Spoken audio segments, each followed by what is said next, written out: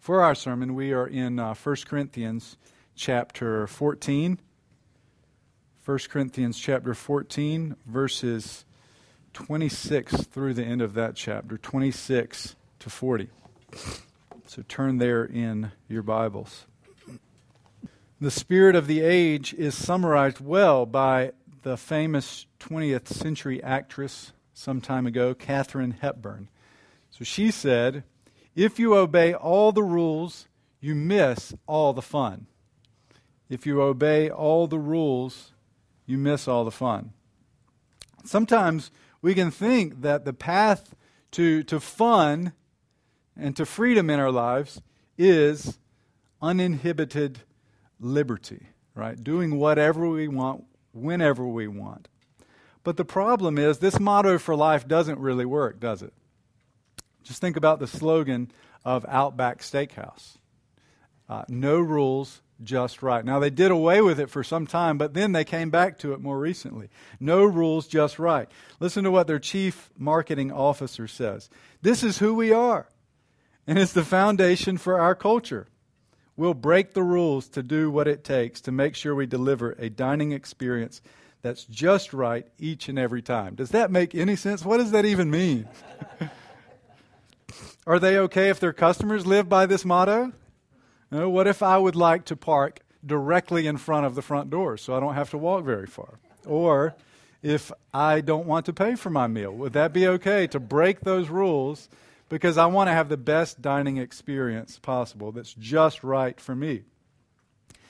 Now, it is true that some rules are bad, right? Rules can be used in harmful ways. They can be used by the rich and powerful to oppress people. Rules can be laid down in order to harm other people. But some rules are not bad, and rules in themselves are not bad. They are tools which can be used for good or for bad. In fact, the rules can be quite good and helpful. They can be used to protect the weak and poor rather than to oppress them. They can even help us to express love for one another. Have you ever thought about rules can be used to express love for one another? So one very simple example are traffic rules. And we all tend to fudge them from time to time, right? But what's the purpose of the red light and the fact that you're not supposed to run red lights? Now, if you run a red light and you cream someone in another car, you have not expressed your love for them. You have expressed your lack of love for them, that you don't care anything about keeping this rule for their sake. But we can see even traffic rules as a way we can express care for the people around us. Now, some of you are feeling really guilty, and now you're gonna slow down when it's a yellow light, because yellow means what? Slow down, yield. It's about to be red. Think about two family house rules. They are fashioned out of love for one another in the family. Pick up your dirty clothes is a rule that is fashioned out of love for your mother and your father. Put the trash in the trash can. Clean up your plates after dinner and put them in the sink or in the dishwasher. No hitting, no yelling, no rude speaking to one another. Are these just rules to inhibit our freedom, to oppress us, to keep us from having fun? No, maybe so, but really, they are fashioned out of love for one another, that those in the family would be protected from our individualism and from our selfishness. These can help us to express our love for one another. And in the same way, there are house rules for the church. These are given that we might express love for one another in the church. They help promote order in the church. They help to show us how to love one another in specific situations. So consider our passage this morning in that light. Paul is laying down rules for the Corinthians, particularly for when they gather together as a church and as they use their spiritual gifts with one another in that gathering. He's not doing it just because he's a party pooper. He doesn't want them to have fun in church. He's doing it not to oppress certain members of the church. Rather, what he's doing is applying the principle of love to their corporate gatherings. He's applying the principle of love from 1 Corinthians chapter 13 to the expression of their gifts, to the use of their gifts in that corporate gathering. He's saying this is what it will look like if you love one another when you come together. So look at our passage with me, 1 Corinthians 14, 26 to 40. What then, brothers? When you come together, each one has a hymn, a lesson, a revelation, a tongue, or an interpretation. Let all things be done for building up.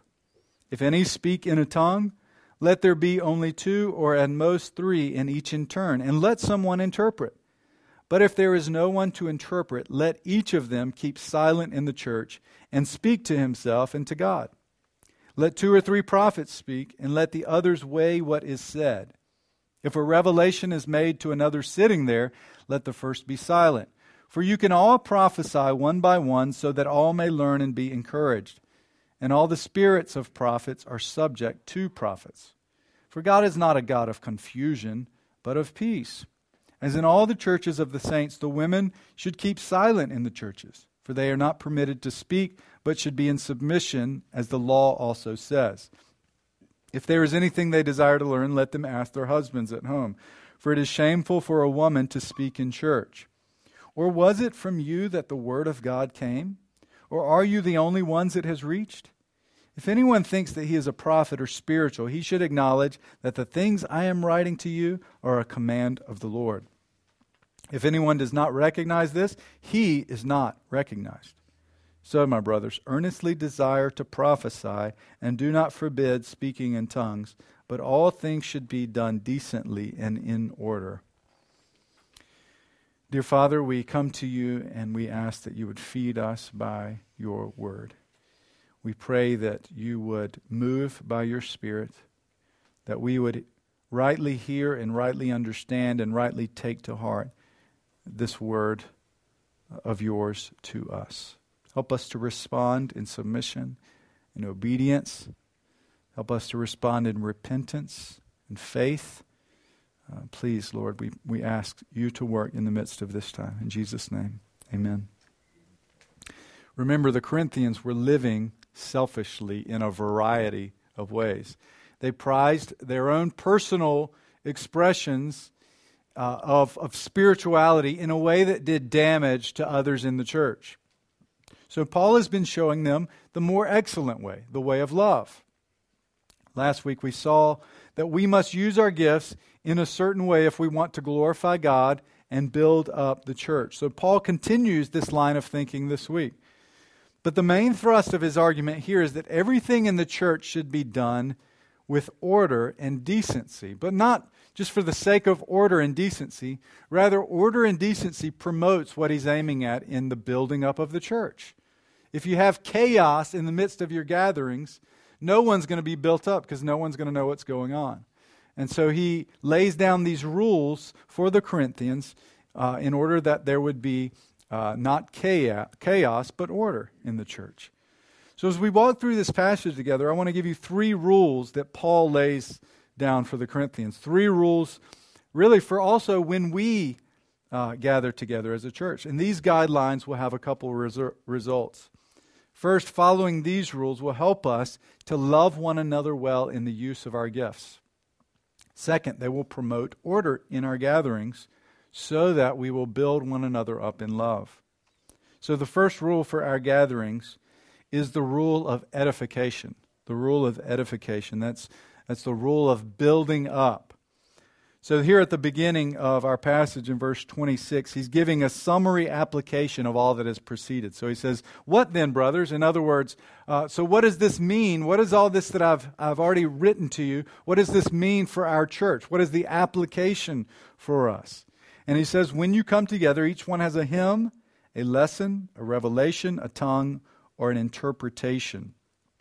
So a hymn, one brings perhaps a song that they had written to share with the community of faith, a lesson, some sort of teaching in order to build up the community. A revelation probably points to what he's been talking about before, a certain prophecy, a word from God for the rest of the church. A tongue also would be a word from God, but in a language unknown to the speaker, which then, if they follow Paul's directions, would be interpreted by either the one speaking or by someone else. Now, what Paul is doing here is not giving an exhaustive list of what should be done in the gathering. And he's not saying each and every individual has to bring one of these things. He's giving an example of what might take place in the early meeting of the church. His emphasis here is on a variety of gifts, but for the one purpose. A variety of different functions, a variety of different services, of gifts, but all for this one purpose. Look what he says, let all things be done for building up. The rule of edification. Paul's concern throughout this letter, especially we've seen in the last few chapters, has been what? Let all things be done for building up, for building one another up in the faith, in the church. He repeats this over and over again. You wonder if the Corinthians are thinking, Paul, there's a little echo in your writings here. You're saying the same things over and over again. Let all things be done for edification. When I run a baseball practice for boys 9 and 10 years old, there are a few things we focus on. And we focus on them every single practice, time and time again, sometimes multiple times in the same practice. So there's fielding, there's throwing, there's batting, there's base running. That's about it for baseball, right? That's what you do. Fielding, throwing, batting, and base running. So if a kid came up to me and said, hey, can we do something different in practice today? Can we focus maybe on shooting basketball or bowling a bowling ball or something? I would say, no, that's not what you need to do. I would rather repeat over and over again, here are the fundamentals of baseball, and here's what we're going to do. Now, I'll change up the drills a little bit, and we'll have some fun with it. But, for instance, every practice, we will run from home plate to first base, as hard as you can, not slowing up, and then when you get there, what do? You turn out to the fence so that you don't get caught and tagged out by the first baseman. You do that every single practice. You do it at least twice every single practice. Repetition is the key to working these things into our minds. And for Paul, this was such a foundational, fundamental, essential issue that he has no problem repeating it over and over again. So I will have no problem repeating it to you as well. If you've been here the past few weeks, you've heard me say this. Let all things be done for the edification of the church, for the building up of the church. Now, I happen to think that we are pretty good about the way that we use our gifts and services. So I want to take a moment and encourage you. Thank you for serving your church in a way that seeks to build one another up. Thank you for not serving in a selfish way, trying to bring attention to yourself. Because I don't see many of you doing that. Rather, I see various people throughout our church serving in a variety of different ways. And in each of those ways, it helps to build up the church. Thank you, brothers and sisters, for being faithful in this. You've probably heard it said in many churches or organizations, 20% of the people do 80% of the work. I don't think that's true in our church. That's something we should rejoice in. That's something we should be thankful for, that each one of our members has some gift or service that he can contribute to the church. So thank one another. Be generous and liberal in your thanksgiving to one another. Recognize what each one has done to build up the church, and then express it to them in words. Say, thank you, brother, for your gift in setting up. It really means a lot to me that we have these chairs and we can come and everything's already ready by the time I get here. Thank you so much for serving in taking the chairs down and packing everything away. I'm at a place in my life and our family where we can't do that, and so thank you for doing that. Be sure to express your thankfulness for those who serve in such a way to build the church up. It's the first rule for our gatherings, is the rule of edification. The second rule for our gatherings is the rule of limitation. Paul lays this rule down in verses 27 to 35 as he looks at tongues, prophecy, and then some certain women who were in the church. So he lays down some rules in order to limit the chaos which was evidently a part of the Corinthian church. But in these rules, the members are expected to limit themselves as well. So limitation for the sake of order, done out of love for one another. So look at the limits that he places on these brothers and sisters in the church in Corinth. Look at verse 27. If any speak in a tongue, let there only be 2 or at the most 3, and each in turn, and let someone interpret. But if there is no one to interpret, let each of them keep silent in church and speak to himself and to God. So there are mainly 3 rules that he gives for those who are to speak in tongues. And he even gives the condition if someone has a tongue. So it's not necessarily the case that someone will have a tongue. There's a possibility that no one will. But if someone has a tongue to share, a language to speak, then there should be 2 or 3 at the most, he says. There should be 2 or 3 at the most. He sets a limit on the number of people that could do this. He sets another limit. Each one must go in turn. So if there are 2, they can't go at the same time. One must go, then when he is finished, the other must come up after him. One more rule that he gives for tongues is someone must interpret. Right? Someone must interpret. Even if it's the person who is speaking the language, he must give an interpretation, or someone else must stand up to give the interpretation. If not, then you should keep silent in the church. Keep it a private thing between you and God, he says. Now, it's amazing looking at this list of rules, how many churches who do practice the gift of tongues don't practice them in line with Paul's rules for how they should do it. 2 or 3 at the most. I told you about my experience at a church that didn't use the gifts rightly one time. There's no way they were doing 2 or 3 at the most, and they were all doing it at the same time. And it was chaotic. You couldn't gain anything from what was going on there. So Paul lays down these rules. He also lays down rules for prophecy. In a similar way, he says 2 or 3 prophets may speak. 2 or 3 prophets may speak. And he does say that they should be 1 at a time as well. The others, meaning prophets or elders, I think, are to weigh what is said. They're to weigh what is said, just like the people of the Old Testament were to weigh whether or not certain individuals were false prophets or not. If what the prophet spoke was not in line with the Word of God, they were to reject that prophet. And in a similar way, the others would weigh what was said and determine whether or not it was in accordance with the Word of God. It's interesting, this other instruction he gives. In the case of another revelation, so you have one who is prophesying and one who is seated, who is a prophet. He says, if a revelation comes, then the one who is speaking should be silent, and the prophet should stand up and give his word. It's almost like there is a necessity that is placed upon him. It would have taken some judgment for the one who was seated to recognize if this prophecy was worth silencing the other one who was already speaking at the time. We don't know the context of this situation, so we probably don't know all the details exactly of what Paul means. But notice even the self-limitation that this would require on the part of the prophets. For the one who was standing up, speaking, it would require self-limitation for him to defer to his brother who said, I have a word to speak that is important for the people of God to hear. Can you imagine the humility that would take for him to be seated to defer to his brother? It would also require self-limitation on the one who was seated to recognize whether this was a word important enough to shut up his brother in order to speak it to the church. Right? They would both need to have self-control over these gifts that were given to them. And the purpose, he says, is that all may learn and be encouraged. So each one could prophesy, each prophet, each in turn, so that all may learn and be encouraged.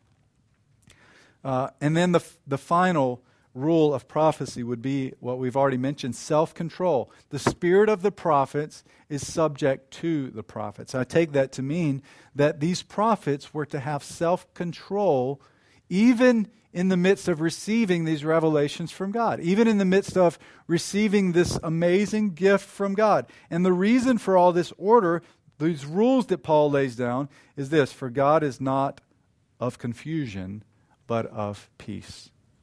So his goal in this is to promote order in the church. So there might be an objection here at this point. Why are you putting a straitjacket on the Holy Spirit? Why are you limiting the Holy Spirit by these rules that are so constraining? How can you tell someone to control the gift of these amazing languages that they have? How can you tell someone to control this gift of prophecy where they're speaking the words of God to the people of God? But take note of this, brothers and sisters. The Holy Spirit is not opposed to self-control. Right? The Holy Spirit is not opposed to self-control. In fact, self-control is a part of the fruit of the Spirit. So how could we say that you're limiting the Holy Spirit by having self-control? No, it is directly in line with the Spirit's work. And so I want to ask a question. How do you know if the Holy Spirit is active and at work in the midst of a congregation? Many would answer that question by saying, well, there's a certain feeling that you have, a certain warmth in your heart that you have when you know the Holy Spirit is present. Some might say, well, there's a feeling of excitement in the room when the Spirit is at work. Now, I'm not saying these things can't be the case, but how do you know if that feeling you had is because you had a really good breakfast and you just feel really strong and energized? How do you know it's not because of the caffeine that was in the coffee? How do you know if the Holy Spirit is active among you?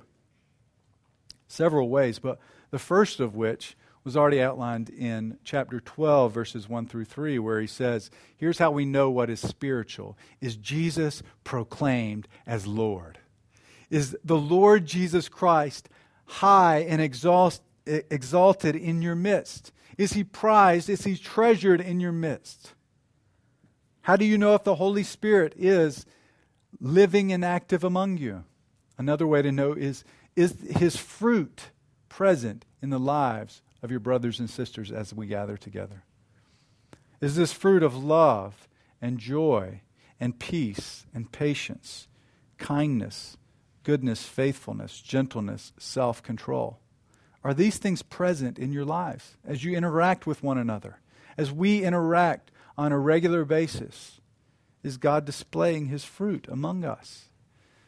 Now, hopefully there will be excitement. Hopefully there will be joy because we have been saved completely by his grace. How could we not be joyful at that?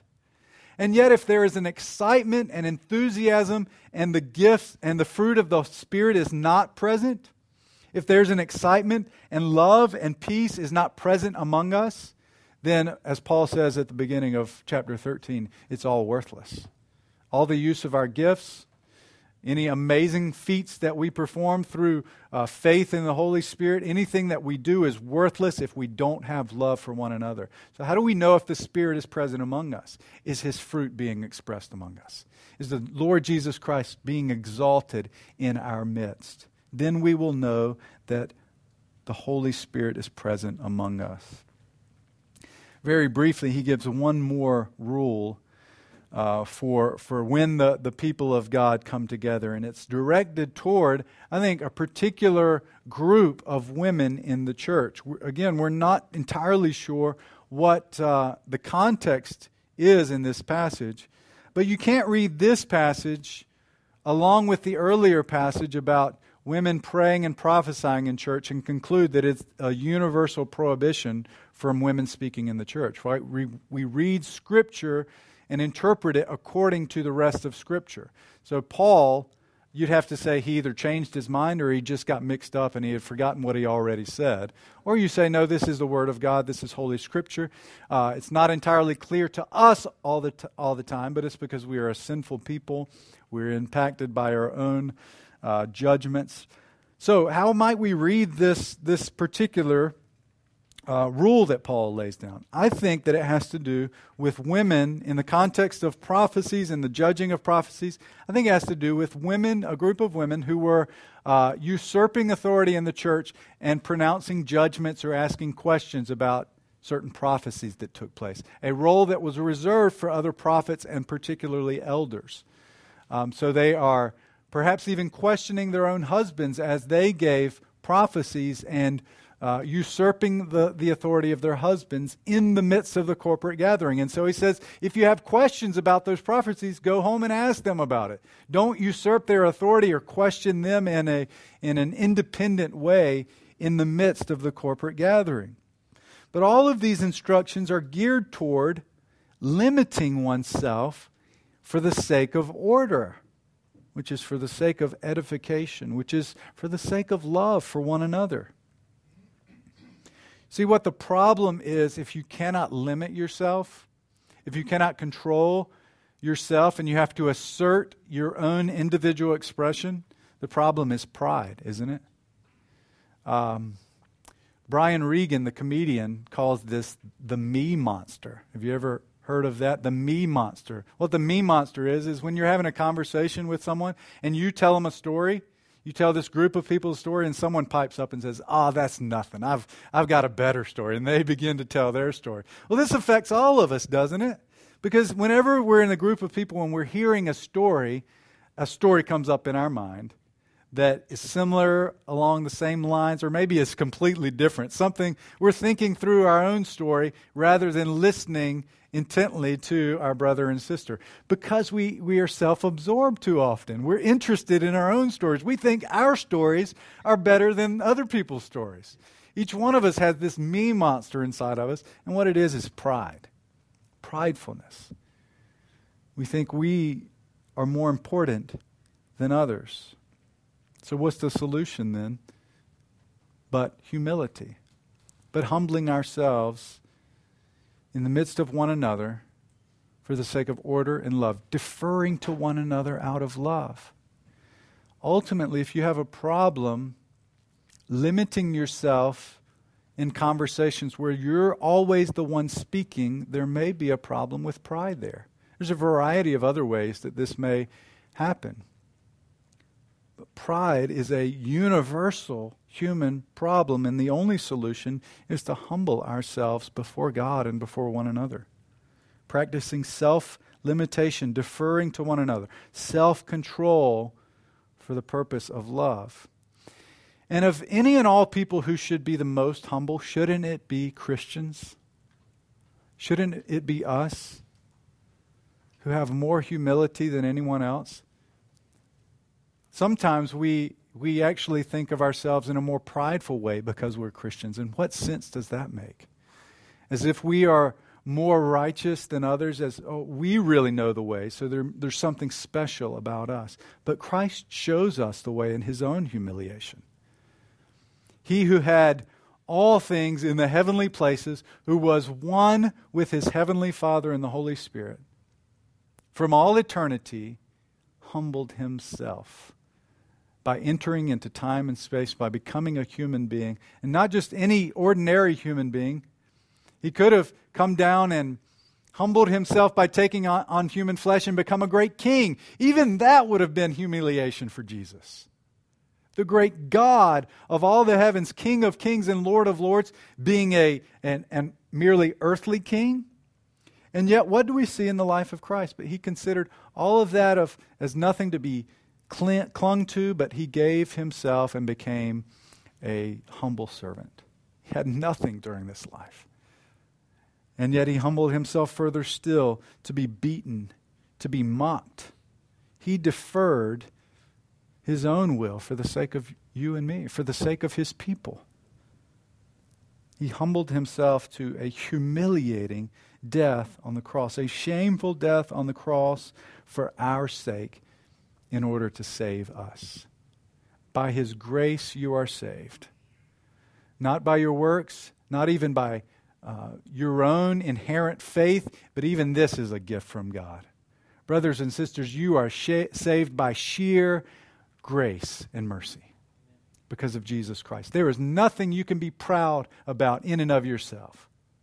Boast only in the Lord and his grace for you. And this should overflow. This should flow out of our lives so that others see it, so that our brothers and sisters see it, so that outsiders, neighbors, co-workers, and friends, unbelievers see our true humility. Each one ought not to think too highly of himself, but to humble himself as the Lord Jesus Christ has humbled himself. This is the second rule that Paul lays down for the church in our gatherings, is the rule of limitation. The third rule, third house rule of the church in our gatherings, is the rule of revelation. Verses 36 to 40. Our lives should be ruled by the Word of God, by the revelation that He has given. Our churches should be ruled by the Word of God, by the revelation that He has given. Even our gatherings must be ruled by the Word of God, the revelation that God has given to us. So Paul attacks the pride of the Corinthians here. He says, the Word of God did not originate with you. Don't be so prideful as to think the Word of God originated with you. Now, God has spoken to you, it's clear, Paul says, but you're not the only one. He's attacking their pride. And he goes further and says, okay, any of you who think you're a prophet, any of you who think you're spiritual, if you are those things, you'll acknowledge that what I'm writing to you is the command of the Lord. It is revelation from God Himself. Paul is very conscious that he is writing Spirit-breathed words. These are not just my words, Paul says. These are the words of the Lord. These are the commands of the Lord that He has given for the order in the church, for the upbuilding in the church. And these, the words of the Lord should govern who you are and what you do. So rule number 1 was edification, building up in the church. But we don't get to decide what it is that builds up. We don't get to decide what it is that edifies one another. Rather, we are ruled by the Word of God. We must submit ourselves to His revelation. And from the New Testament, we get a picture of the sort of things we ought to be doing when we come together week in and week out. Why? This is why we have committed ourselves to doing very specific things when we gather together as a church. What do? We read the Word of God. We preach the Word of God. We administer the Lord's Supper and baptism. We pray together. We sing together. We exercise our spiritual gifts for the sake of others. And everything is done in love for building one another up. We do these things because God has commanded us to do these things. And He will be faithful to work in us in these even ordinary means. So we will do this, we will do these things as we submit ourselves to the rule of revelation, to the rule of God's Word. So we must do this as a church. But consider also how we must do this as individual members of the church, submitting ourselves to the rule of God's Word. Consider for yourself, teenagers, children, are you submitting yourselves to the rule of God's Word? Because God is Lord over all. He is Master. You remember what Paul says to Timothy in 1 Timothy chapter 4. He says, keep a close watch on yourself and on your doctrine. Keep a close watch on your life and your doctrine. Persist in this, for by doing so you will save both yourself and your hearers. There must be a persistence in the life of Timothy to keep watch over his own life and his own doctrine. And I think there is an indirect application to each and every one of us. As Jason and I, as your elders, shepherd you and watch over you, you must be persistent in keeping a close watch on your own life and your doctrine. So what does this mean? How can you do this? How can you keep a close watch on your life and doctrine? Well, I think one way to do that is by confessing your sins to one another. Each one of us has a tendency to become deceived about who we are, but it can't happen if we are transparent with one another and we are confessing our sins to one another. What about if you have certain doubts about fundamental doctrines of the gospel? You ought to confess those to your brothers and sisters in Christ so that they can keep you accountable, so that they as well can keep a close watch on your life and doctrine. Because usually, someone falling away from the faith doesn't happen all at once. Rather, it happens bit by bit by bit. Small step by small step by small step. Think about how cancer often works. Right? Often it works imperceptibly at first. No one recognizes anything different in the way you look or the way you act. But slowly there is a cell that is working against you. The cancer is slowly growing within you. And it may go undetected for months and months, and you don't even know about it. Well, in a similar way, sin affects us if we're not careful, if we don't keep a close watch on our life and doctrine. So I know of a young man who had a wife, I think 2 children, several years ago, who walked away from his church. He walked away from his family. He was a deacon at his church, at a faithful, gospel-loving church in which the elders shepherded them well. How do you think it happened with this young man, that he would walk away from all of this, all that he knew to be true, and attach himself to a girl that he met online? How it happens is, it first kind of took root in his heart as maybe an option, where he just kind of thinks about the possibility. He was drawn aside in some way, imperceptible to everyone around him, imperceptible to his elders. But he wasn't keeping a close watch on his life. He wasn't keeping a close watch on his doctrine. I can imagine maybe it took months and months before he decided to finally pull the trigger. He wasn't guarding his heart. He wasn't guarding his life and his doctrine. Brothers and sisters, let us be persistent in this, submitting ourselves to the rule of God over us, submitting ourselves to the revelation that He has given us. This guy probably thinks what he's done is a lot of fun, but it will turn out to his eternal ruin if he does not repent and come back to the Lord in faith. Let's be persistent in submitting ourselves, brothers and sisters, to the rule of God over us, for His glory and for our own ultimate good. Amen? Amen. Let's pray together.